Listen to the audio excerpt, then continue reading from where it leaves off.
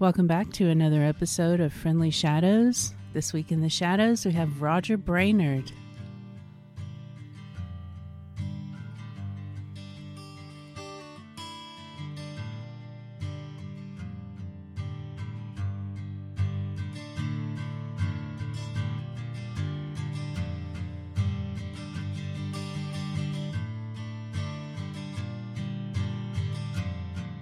Everyone, this is Kelly with Friendly Shadows. I'm here with Roger Brainard, who I have worked with in the past and who I've followed and I'm a big fan of, and I'm real excited to talk to today. Roger, welcome to the Shadows. Oh, thanks, Kelly. Thank you very much. I appreciate it. I'm a fan of yours as well. We met on Twitter, and you're not on Twitter anymore, and I understand that because Twitter's kind of a mess right now. But I've just always enjoyed your posts and your take on things, and your energy really has just been quite something, and inspirational, really. And your networking ability, you just really seem to have quite a collection of peeps, as one would say. I really appreciate that. What I admire about you, Roger, is your gift, your ears. I think of words like atmosphere and tone and cohesiveness and and those are the words that I think of whenever I'm like going to Roger for advice on a song. Can you explain a little bit about that? Yeah. Well, those are big words for me. Atmosphere is pretty much everything. I try to, when I'm doing something, which at the moment right now, I'm playing live a lot and not recording much. But when I record, I try to start at the back of the room and work my way forward. I want to define what atmosphere everything's in, what soundscape, what room or ambience, I guess is really the word. I want to go atmospheric, but you can start with the ambience of the recording. How do I want this to? Do I want this to be kind of up close, personal, or do I want this to be back a little bit and hollering? You can just the proximity effect of the microphone, creates a different thing. Like, Kelly, I love you, Kelly. Is different than I love you, Kelly. It just there's a whole different thing, and between the two sounds and just the way the mic, as I go back here, it doesn't mean the same thing as I say it up here.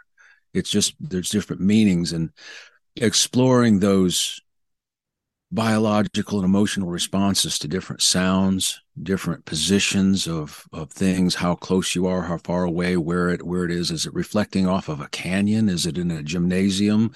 Is it inside a 1950 Nash? Where are you? And start in there and then go with something that really that I admire about you too is the sounds of your acoustic instruments, especially, but go with something that's pure. I want an acoustic sound that's going to be an acoustic sound 10 years from now. I don't want an expiration date on any sounds that I make. On drum sounds, I want a real drum, and I want the drums as an ensemble. I don't want to record a tom-tom and another tom and another tom and a cymbal and a snare and a kick and then try to assemble it in a mix. I can do that. Used to do it all the time. And I worked in the studio for a good while, and you just go, that's not really what a drum set sounds like. It really isn't. And you get a drummer that can actually play the kit as an ensemble, and put a couple of mics and then work the ambience and the atmosphere around that drum, and then try to get everything else to fit into that same space. You don't want my favorite guitar sound. Here it is. It's like my guitar in Albert Hall, but my drums are outside with no reflections. Okay. They don't match, so you'd have to work them. That's always the considerations. Now I don't know if I make it sound easy or hard, and it's not hard, but it's ticky. And it's really, sometimes you have to wander a while before you find what's going to gel and how some sounds aren't going to fit in a certain room. So you have to go to their sounds to match it. Does that make sense? I'm just raising my hand saying preach. That's all. Well, That's all.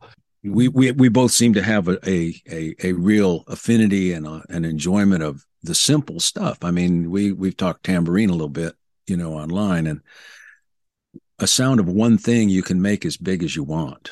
I mean, a tambourine, you get the right mic and the right room and the right hit and the right everything. And it might take, for me, I'm a slow worker, really. I'll sit there and with I might spend all day and not get anything, hitting the tambourine and, trying different rooms and trying different places in the house. I mean, I'm still a home studio guy.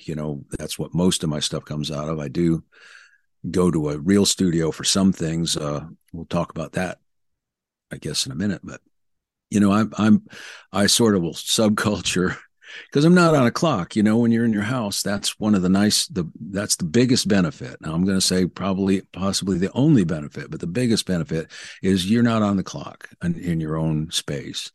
And I can spend a week getting a sound on a tambourine. I can spend a week getting a sound on a hand drum or a finger snap, and doesn't matter. I don't enjoy all that. I'd really like to just have a sound and go and, stay in the moment. But, and then walk away from it a couple of days and come back and it's fresh, and, you buy a little 4-hour block of studio time that's going to cost you your lunch for the rest of the month. You got to go in there knowing what you're going to do and have a real intentional plan, and you can't wander in that. And that's another thing that I love. I really like the pressure of a real studio. And I go to my buddy Mark Neal's studio in about 4 hours south of me. It's not just around the corner. He has a place called Soil of the South. And when I go there, I give him I buy a day, from him. And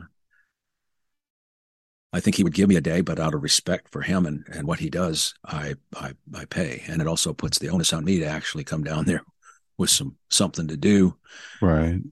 And he'll be on the other side of the glass and go, okay, Raj, you going to do this or not? You make a couple takes and it's like, are you ready to do this, or you want to go have lunch?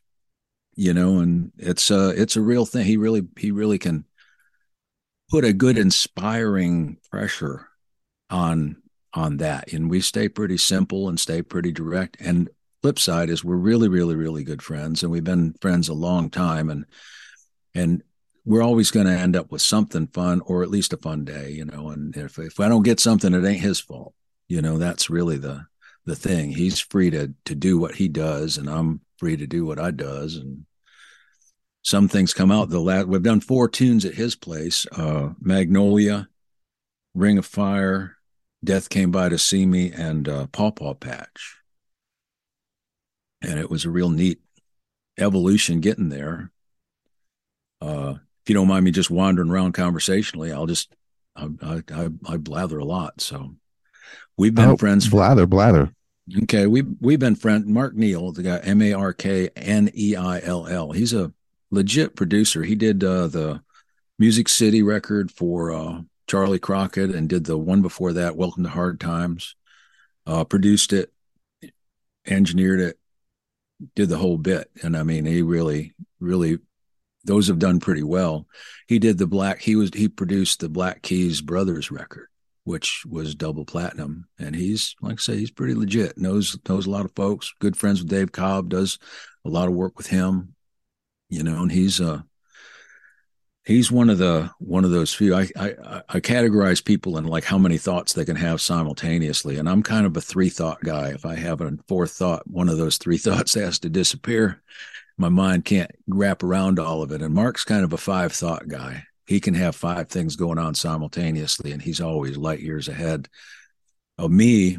And I met him when he was a kid. I was working in a music store, and he'd come in and we'd talk. And I met him at 14. And as far as I was concerned, he was a grown ass man at that time. What things he'd talk about and the things he knew and all that, and we've stayed in touch. And he was in a pretty good, successful band, signed to RCA in the 70s, early 80s, and toured Europe, toured a lot. And the band, one of the guys in the band, the main singer in the band, had some health issues, and the band sort of fizzled on behalf of that. But we've stayed in touch, and I really didn't want to push the friendship and say, hey, we ought to record something together. Hey, man, this is, and I didn't, I felt like that would be breaking the faith of the friendship. And about 6 years ago, 7 years ago, he said, hey, we ought to do something, some kind of music thing together.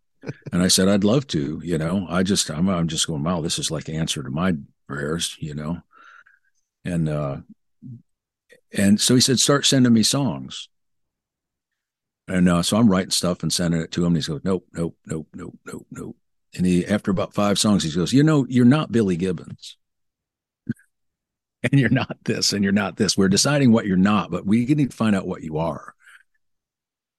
And I was fooling with the guitar one day and came up with this riff that's in Paw Paw Patch, and thought, just playing it like that. And the words to Paw, where oh where is little Susie, where oh where is Lucy, way down yonder in the Paw Paw Patch, kind of came up, and I started fooling with that, and it really emotionally grabbed me really hard. And so I really fast wrote down a lot of little vignettes. He had been encouraging me to go back to my weird little childhood and mine some of the experiences like that, and what popped up in front of my mind. Songs don't always happen like this, because you're an accomplished songwriter, and sometimes songs come complete, sometimes they come in dribs and drabs over a year. The song is its own energy force. And so this one was just, man, it was like a tidal wave. And I penned out 4 or 5 little vignette visuals, of like my first little girlfriend when I was 3, 4. She was 3 and I was 5. I was an older man. And I was in a neighborhood full of bullies, and they'd bully us around, and like that thing, and my first job and different things like that. So kind of as a joke, I put it down. I liked it, but as a joke, and I did the vocal way up here on the mic, so it was really spooky, swampy sounding, and I'm just really digging it. I said, Mark's going to hate this. And I sent it down to him, and he goes, bingo, there you are. And I went, wow, this is stunning, because I'm blues-based rock guitar player, been playing in bands all my life and always in bands, never do any solo stuff. I was like never done anything at that time like that. So he said, you have to write more stuff like this, drag your emotions out of your nose if you have to. Wow. But we need more stuff like this, and you need to write things only that you can play by yourself. You can add things to it, but if you can't produce the feeling, the vibe, connection by yourself, then it's not going to be worth doing.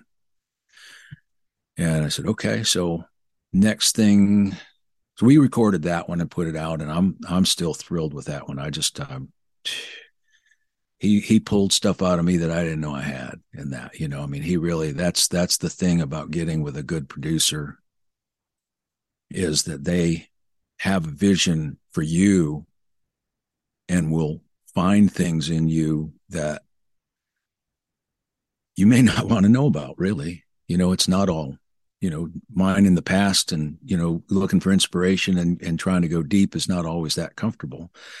But in his words, he says, I can fix just about anything. I can tune things. I can do this. I can do the, all that kind of stuff. The thing I don't have a plug-in or a button for is emotion and passion.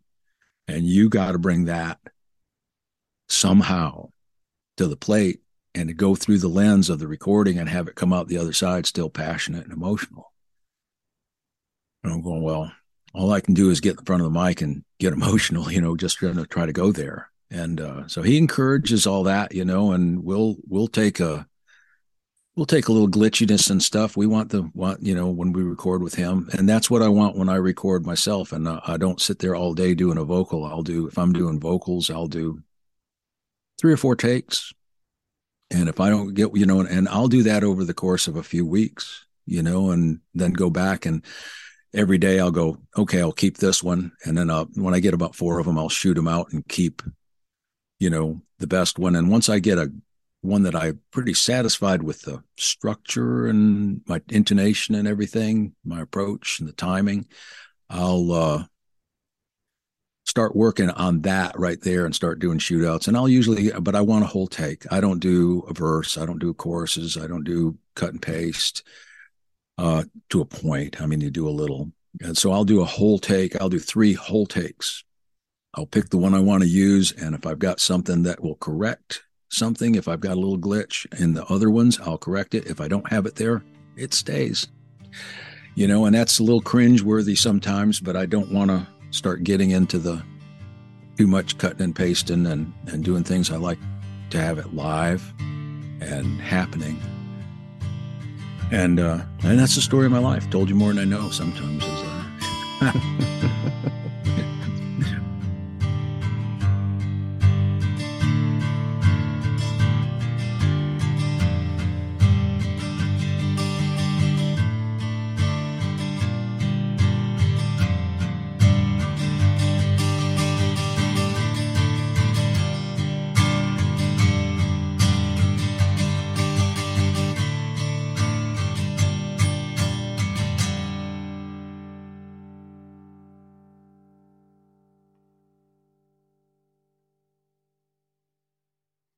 One of the things that you mentioned, this last thing about the feel of the cut and paste, do you find playing live kind of uh, counter counterbalances that, or what I'm wondering is if because you've been playing live for so long, or so much lately from what I can see on Facebook. I'm wondering if that has changed what your affinity is in the studio, or was it just mostly the influence of that producer, Mark Neal? I would say that the playing live hasn't changed it much. Mark changed my approach a bit in just terms how I look at it. Because when I first got the DAW, good grief, I was, wow, look at this. And I mean, do we dare tell people how old I am? I'm 72. And I've been doing this a long time. And I'm back from the days of analog tape and big consoles and stuff, and worked in a 24-track studio as a producer and engineer and guitar player for about 6 years, until I realized, I'm really not doing what I want to do here. I'm getting to play what other people want to hear, but I'm not adding any creativity to this, really. I'm adding competence, but I'm not adding creativity, and you sit there with a guitar in the studio and you go, okay, I've got 15 riffs in here that are guaranteed to find. I can find one and it's guaranteed to work. And we're doing mostly custom albums and they don't overlap. And I started really just being pretty disgusted with my attitude. And so I went to work in a music store, kind of like what you're doing, and tried to regroup. Oh, that solves everything. Yeah. It's like, it's like wanting to be a race driver and being in the pit crew, but it is, I'll say this. If it wasn't so 24/7 working in a music store, I worked in a couple pretty big ones. Then the joke was I get 29 paid holidays a year. Oh, really, Roger? Yes, I work them all. I get paid for it. It was a lot of time in the huddle, and I had a young family, and that just didn't work either. So I got a different job, that kind of carried me through, and didn't impact my time enough to where I could still go playing a lot. I'd still work 6 hours a day doing music and playing and having a band. And then when I got the DAW, I mean, the world's before you. I can do infinite takes. I can clean up noise. I can fix everything.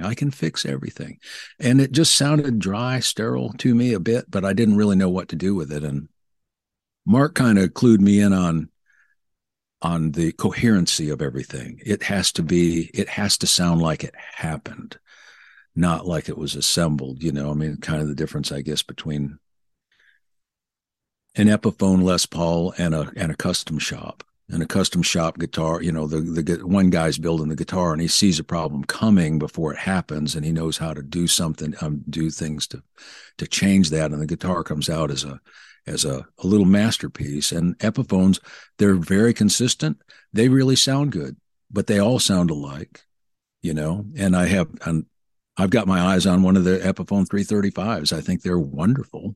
I'm not saying anything bad about Epiphone guitars, but just the handmade guitar versus, a production guitar. And production can be good. Henry Ford, bless his heart, Leo Fender, production guitars. There's some great ones, you know. But getting out of a production feel, of my music and getting it into an organic feel, and I get as many people together as I can, and also there's only so complicated it can get, and still retain that when I'm doing it as a one man show, But he changed it a lot live. I'll say playing live sort of de-energizes my bone for recording and writing. I'm categorizing ideas as fast as I ever have, but I'm not really unfolding them right now. I'm really stumbled into a couple of great playing experiences that I'm having, and I'm just, it's so wonderful to be with people and connect with and be in a unit that connects with folks. I mean, it's real outreach stuff. One band is Steve Baskin and the 14s, and we're writing our second album and his fifth, and recording that right now. So I got a lot of energy going in that direction. And then a thing called the Back Row Baptists with Greg Shaddix. He's the A&R guy at Mad Life Stage and Studio in Woodstock, Georgia. And that place is kind of an epicenter in North Georgia. We just had a guy, I say we, just had a guy that's on tour from Kentucky stop in to do their patio set. It's a kind of a destination. So he started this band called Back Row Baptist, and it's a total jam band. You can't rehearse. We got 9 people, and he'll book a gig, and we'll go and just do what he does. And it's the spirit of the Grateful Dead of the 70s. I mean, it's wonderful. That's awesome. Doing that stuff. And then out of that, the bass player, him and I started a thing called Illegal Smile, the songs of John Prine. So we got our first gig coming up in 2 weeks. And I'm looking forward to that. But it's like when we play, it creates a reality. It creates a planet. It creates a terra firma. It creates something there that you can literally step into. It's, the word magic is too ill defined, but it's just a magic thing, when you connect with folks. And with Shaddix, he was just doing a lot of solo stuff, and I just kind of horned in. I liked what he was doing because he's a good singer. He's a good guitar player. He's not great like that. He's a good writer, but he's very free, and he'll, like, listening to him 3 times, I'm going, okay, I've heard this song 3 times. It's been different all 3 times. I think I can work with this. And I started asking to sit in, and he said, well, yeah, we can do that. I said, well, and I just, you put the cards on the table. I said, I want to learn your language, and my heart, Roger's real heart. I'm a side man. I love being in front of people. I love that, but people get tired of me in about 15 minutes. Really. I'm a little too cryptic and a little too weird. And Greg is not. Greg is very attractive and appealing, and people seem to like him. So he does the thing. But I spend, I guess, about a year just sitting in with him and learning his language and learning his phrasing and learning how to make him comfortable, when he plays. And so we do a bunch of stuff, just the 2 of us, and it expands a little bit depending on who's around. But that, the atmosphere that we create, I mean, we were playing last Sunday at the Mad Life patio. Must have had, 100 people there, but it's there's food and beverages, and it's a beautiful summer scene. The sun's out and when it's warm. And I mean, it was just like idyllic, or ideal. It was beautiful. But the attention, we've both played probably in restaurants and stuff enough to know that, people don't stop chewing food to listen to you, but they do when we play. I mean, it's really, we get an awful lot of attention, and people will hang for 2 hours, and listen. And the tips kind of verify the thing too, so that's that's right what I've been doing here lately. And we keep talking, recording, and I've got some ideas, and I really need to get off my butt and get some more content out. But the energy seems to be going toward this planet that we create when we play live at the moment. and that kind of stuff, and creating the atmosphere live, and creating something that works together, not just me playing my licks, but me making what he does sound better, sound bigger, more appealing. And sometimes it means play nothing, and that all falls into the studio. You take that. Okay, well, how did this work live? Worked good. What was it then? Can you replicate this in the studio? How close can you get? And but and you work, you try to get your space up to speed where you can do what you intend in your space. You have a pretty cool microphone system that seems to be working for you. That doesn't have to be big. Things don't have to be big bucks, to work. As Mark Neal says, air don't care. It goes into the air. The air is going to do with it what it is going to do. It's not going to do anything different, so you just kind of treat it where you get the sound in the air. And I'll walk around in my little space and say, okay, this is the spot. But when I record guitar in a spot, I'll record the vocals in that same spot so that I have the same ambience atmosphere. Wicked. I'll kind of pick a spot for that. And then the most important thing gets the prime spot, and everything else has to kind of fall in line with that. That's a great idea, Roger. Thank you. Okay. No. And proximity is most of my EQ. I try to use as little. I mean, I have so few plugins. It's just crazy. I've got a good preamp. I've got one effect rack, one piece of rack effect left from back in the day. I've got the much maligned Aphex Type B, which is harsh beyond belief, and real quirky, but it is the saving grace on a piano patch. And when you record a resonator guitar, it's really hard to get it. I mean, the resonators, I find it kind of hard to record to get the sound I want. And that Aphex, I can tune in where I want the resonance on that guitar, and I can fit it into the scheme better. But that's about it. And then like plug-in wise, I'll use little EQ, a little limiting sometimes if I've got an issue, but I'd rather automate than limit. And and some reverb. That's about it. That's really about it. Other than that, the sound has to. I need to hear the sound in the room, and then I'll try to record I'll record the room. Rather than the sound. I think of it, the guitar in a room rather than a guitar. Tambourine in a room rather than just a tambourine. You can have the best tambourine sound or the best guitar sound you want. It just sticks out like a sore thumb. And that's the heartbreak for most of us indies, is that so much of that is beyond our control.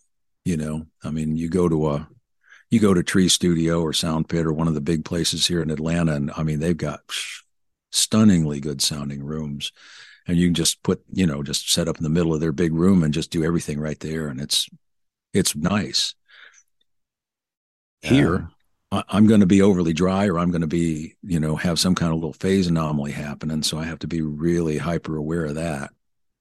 But doing things in the same context, like, okay, if I had a drummer here, where would he be in this room? Boom, he'd be right there. This would be, so when like drums, I do samples. I've got a Native Instruments machine that I can play in real time. And I've got I've got 3 sets of drums. Everybody talks to me, oh man, you ought to get these drums, you ought to get this and this. And no, I got 3 kick drums I like. I got 3 snares I like. I've got 2 sets of tom-toms I like. I'll put together a set of drums, and that's what I'm going to use. And I record cymbals live. I've got a good bit of cymbals and stuff, and I'll record those live as an overdub. And I think the cymbals make the drums sound a lot more real. But I play in real time on the machine. I'll put a click down on the guitar track, and then I'll do the drums as a second thing that happens. And if something's real bad, I'll move it. I'll nudge it, into position, but I don't quantize. And okay, rabbit trail time. So I was in so I was in a reggae band in the early 90s, a band called Medusa here in Atlanta. And reggae was hot. There was just tons of places to play. And a guy named Aaron Lewis from Liberia was here. I had him in a band when I first moved to Atlanta, like in the 80s. He was a singer in a band I was in. And we were good friends. But he was a bad fit for a rock band. And he called me up and says, "Hey, Raj, I need you to play guitar." "I'm playing guitar now, Aaron. Don't be funny, man." And he wanted me to play in a band. He was starting a band, and his idea was he was going to go back over to West Africa and get a bass player and a drummer and keyboard player and come back here. But he wanted a white American guitar player. He said, "I'm going to Ghana to get a drummer. That's the best drummers. I'm going to Sierra Leone for a bass player because I know a guy there that's fantastic, and I want a white American guitar player." And I said, "But that sounds rich." You know, he got a guy, James Duncan, this drummer, the most amazing drummer I've ever played with. Not complicated. I'm not saying that. But he was more of a percussionist, and he would ride the emotions of a song and just make you cry. I mean, it was just incredible what he would do with the drums. And he was the musical director, and I'm doing air quotes since we're just audio here. He was the musical director of the band. And he would set it up. Okay, here's where the bass is, doom, doom, doom, doom, and he'll say, "You got the beat, and the beat is the center of the beat." And he would put the bass. "I want the bass late. How much later can you make it? Can you make it later? But you have to be the same late all the time. You can't just play late sometimes. Now you're going to be late." He'd put the snare forward, kick, and the bass is late. My guitar, he'd want even later. He'd put me someplace in the front back. I mean, it'd be a big swing, and getting things off the dead center of the beat and having things compiled like that created a pulse rather than a beat. And I would watch rooms just go berserk dancing and stuff when we'd play places and do that. We'd break it down to just nothing but hitting the hi-hat, and all the dancing and all the hoo-has and stuff would keep on going, and we'd build it back up. But he would create a stretch, what I call a stretch groove, and we would stretch it to the point that it was not even a beat anymore. It's just a pulse. It's like fast waves coming in from the ocean. I mean, it was amazing. And he would communicate to the band telepathically or something, but I could hear what he was thinking. I could hear, I mean, we'd get done with the song, and he'd go whack on the snare like that, and I'd go, "We're playing Night Nurse at this tempo." It'd be like an information boost. He would just hit the snare a certain way, and you'd know what song it was, and you'd know how fast, and you'd know how long right before you started. He wouldn't count them off, nothing. It was pretty wonderful. And we played together for a while. They got a gig that didn't pay very much at all in Japan, and I couldn't go, So that was the end of me in that band. But we were together about 2 years, but that was like 25 years ago or so. I'm still unpacking information from that stuff in terms of just a stretch groove and how to make a song lope and move. And do you want it to move fast? Do you want it to move sad or happy or energetic or lethargic or tired? How do you want to make this song feel? And you can do so much of that with the beat and the groove of how the song is, I mean, you listen to those old war, like Lowrider. I mean, that's so stretched on the beat on that. And it leaves space when it's not boom, boom, boom, right in the center. You open that up, and it leaves a space for people to fall into. And like that song, I don't think that song has an expiration date ever, of a lot of them, I feel the same way about the band and Levon being behind the beat on the snare drum. Boom, boom, man. I mean, the band is one of the most incredible forces. What do you call them? I mean, they were all stellar, and I go have a band day, and go on YouTube and watch as much stuff and listen to as much stuff as I can for a day or two. They're very inspiring. But yeah. Roger, what I'm taking away from this interview, uh, and I had no idea that I would take this away, was that you're proof positive, basically, with what you've been saying, um, that you can use the same intuitive skills playing live to capture a moment that you can recording, and that is a real comfort to me, because I like to consider myself a live musician first. So I just need practice on the minority of the recording issues or whatever. But you're using the same thing you're playing live with your ears, I guess. Yeah, yeah. Um, that you are recording, and and a lot of times when I want to go to apply atmosphere to something, I'm looking at my computer. I'm not actually looking to something I can play. Right, right, right, right. That is a big thing. But you're exactly right on point with that. I mean, I learned to play because I wanted to play. I didn't learn to play because I wanted to make records or record or anything. I wanted to play, and sorry, you make me cry here. The I'd listen to back in the day. I'd listen to the Everly Brothers. My mom had an Everly Brothers record. Kathy's Clown had come on, and the connection that it made with that sound. And I mean, I didn't realize at that time, all I'm hearing is the sound in the room of that record. I didn't know that it's Chet Atkins and the A-Team in Nashville behind them. I didn't know that they'd recorded it live. I didn't know how it got there. I didn't even think about that. It wasn't, I just responding to the music. And that feeling that it gave me is what I wanted to have happen when I thought, if I learn to play something, I want this feeling to happen. And I don't want it just to happen with me. I want it to happen with everybody that hears it. Now it won't. It's a good objective, but it won't happen like that. And I'm pretty nichey, I think. But when somebody gets me, they get me. And when somebody doesn't, they don't. And there's not some, I kind of like Roger. I kind of fall, I follow people don't want to hear it, or they really, I've got folks that say few folks, not many, but a few folks, man, I've got title on, and it's just streaming your stuff. That's it. It's just playing your stuff. Thankfully, I've got a big enough catalog. I've got a lot of wandering stuff and a lot of ambient stuff. I was doing instrumental things and sounds and things, and experimenting for quite a while.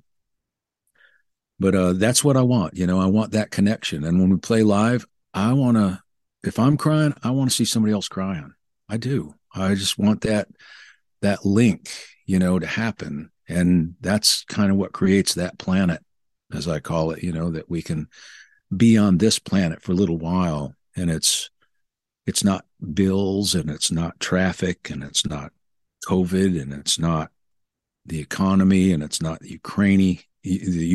It's, it's here now, boom, like that, and this will sound a little weird, but long ago, I heard a joke that it took me a little while to get because I was a little kid. What's a 4-letter word that for intercourse? And I didn't know. And the guy said, talk. Okay. So there's verbal intercourse, and then there's the obvious sexual intercourse, but there's musical intercourse. And that's what I want, And there's a guy that's really inspirational to me, not a guitar player, he's a writer and stuff, but Narada Michael Walden produced some Whitney Houston stuff and played drums on Jeff Beck's Blow by Blow and toured with him a couple years. Wow. And the joy that he exudes when he plays is so infectious. You're changed when you hear him do what he does. And he's on Instagram right now and kind of reminiscing through Jeff Beck. And it's his passion for the music and for what he does and for the connection is healing. I mean, it's the kind of stuff that if you live in this planet now these days, I mean, I'm not going to say these days too much, but there's a lot going on, and you need a safe spot, and you need to know that other people are courting that safe spot and creating stuff that actually matters to them and creating stuff that they hope matters to you, not just going after a buck. And if I could get a lot of bucks, I'd get them. I mean, I have no aversion to money. Money's good for what money's good for. It's good for a lot of things. But just finding those people that are passionate. I'll tell you another one that's, it's kind of like, I loved Lemmy with Motorhead. He was full tilt, and I love Buckethead, and I love John Prine, and I love Robert Hunter, and Jerry Garcia. I just, the passion is what I'm after. And when you get up, somebody gets up to a certain level, when they can communicate that passion, that's the thing. And so back to our live thing. Yeah. Playing live. That's what you want. You want to create as much passion as you can, like a wave, surf on that and hope you don't fall off the front, kind of keep it in some kind of a thing where you don't overblow the passion, and lose it, but you keep it and use that as fuel. And I want that to happen when I record. I'll get as close to that as I can. If I get a really decent take that's super emotional, I'm probably going to keep it. I'm probably going to use that, and anyway, that's the short story. Not that short, I guess.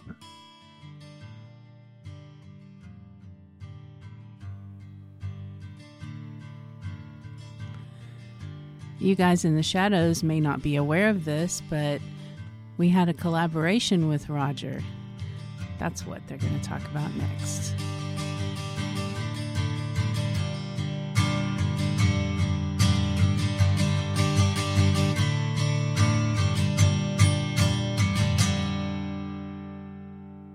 I was honored that you'd asked me to be on that. Number one, that you'd asked me to be involved, because, if somebody reaches out to you like that, it always means something to me. And, you sent the song, and it was like, wow, this is really challenging, because I am an old guy.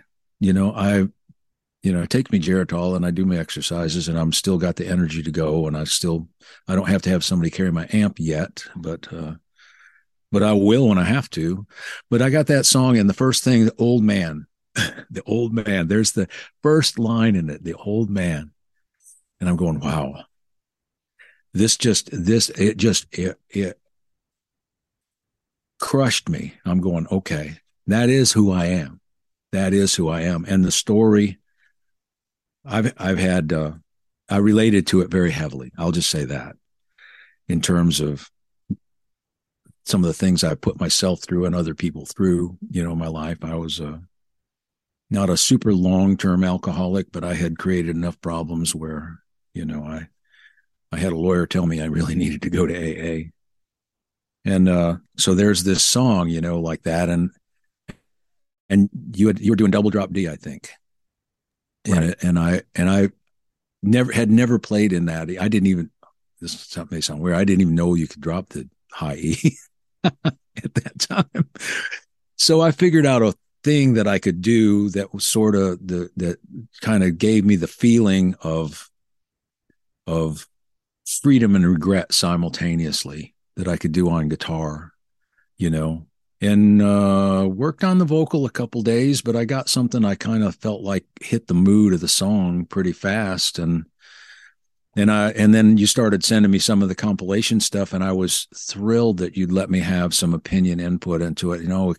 Could we leave this out, or could we move it here and things? We did a couple of little tweaks, and you were so gracious with that, and I think the song turned out really well. And I'm terribly proud of that tune on behalf of you and behalf of me. I think it's Me a great, too. And a great my tune. wife. My wife. Oh as man. well. She's also. It's one of our favorite songs. Wow. It's her voice on it. And your wife, Carrie, do I dare say her name? You can edit it out. No, yeah, The Carrie. she's something on the vocals. You can make analogies of, oh, you sound a little like this, you sound a little like this, you sound like this, but I hear her heart when she sings, and that's really really all that matters. She sings great, but there's people that sing great that I hear nothing, and there's a lot of musicians that are very, very highly acclaimed that I don't feel anything when they play. I admire what they do, but give me Holland Wolf, give me Carrie Kintner, give me, I put her up in that realm, with Johnny Lee, and just listening to her this morning, Patsy Cline, Oh, I hear Patsy Cline's voice for a second, but then I feel what she's feeling when she sings. And the same thing happens when I hear Carrie sing, you know? So anyway, wow. so I but what I put down on that, bone dry simple, microphone in front of a guitar, did the vocal and did the same thing, did the vocal in the same spot that I did the guitar, with the same mic. So, try to get it where they fit together. We had a party when we got your tracks back. Oh, that We makes were me like, feel wonderful, we were like, this is it. This is what we wanted. man. Well, I didn't want to phone one in. I just, your name goes on something and you want it to be, where somebody say, hey, do you have any more? You don't want to have, people go, oh, I'm glad that's over. you know so I really and that's the thing, I guess, with back to Mark Neal. He's adamant about not having his name on things that he doesn't like. And I was pretty much just free form everything, yeah, it doesn't matter, and I'm finding that it does matter. It matters to me, and it matters for the content that goes out, but that's and the thing, like say, oh, hey, you want to do an interview? Yeah, I'll talk to you anytime, because I feel your fire from here. I do, and it's a wonderful thing. Well, that's So awesome. while you're listening to the podcast, if you've not listened to Kelly's music, you need to really dive into his catalog. I'll just say that. And you can dive into mine. I'm at the Brainard, TheBrainard on Instagram and Twitter if you're there, and Facebook and YouTube. And I've got a I've got a lot of content out there under Roger Brainard, and also some under Elephants Gerald. I had a duo that we're still producing stuff occasionally, and I did a little blues stint as a guy named Thebus Debris, and I've got some Thebus songs out there. So I've got a lot of content out there, but I was going to say since about 2015, the content has really gotten a lot more satisfying, a lot more closer to how I feel and how I think. But Since 20 2015, I guess. Did I say 2025? no, I was just thinking when it drew me, your content drew me to you. I don't know. I think you're an up there musician and a creator of atmosphere, and we didn't even really touch on tone. Um, I but can explain. Yeah, tone's easy. And far like guitar tones or guitar vocal tones or both. You always seem to have the right one. And I like the last recording I did. I thought of you, and I thought, um, how am I going to sing this with my limited vocal capacity, but still get the tone that I need to convey what it is I'm saying? And um, I don't know. I admire you for your tone and your guitar tone as well. well, I appreciate that. I really do. The guitar tone for me, electric guitar tone and acoustic guitar tone. Acoustic's harder than electric for sure. But I got one of those little, I bit the bullet and bought one of those little KM 184s, Neumanns. And I'll just say, it doeth most things really well, and if you get the right distance and the right spot on the guitar, on an acoustic, and make sure you're in the right spot in the room, it really is pretty good. And then it's really good on vocals. It's really, really good on vocals. It just it gets you the dimensional data. So you have to be careful that the dimensions of the room, you're going to record them. So you have to be a little persnickety about where you're going to do it. Electric guitar, Les Paul and a Marshall, boom, that's it. I don't use effects boxes. I'll put a little reverb or something on it in the box, but I've got a old Les Paul and a 77 Marshall 50 watt, and they've been with me an awful long time, and they understand me pretty well. That's cool. That speaks to me about the tone being in the hands for guitar players. But anyways, it's surprising how much it is. I'm using less and less and less gear all the time. Really,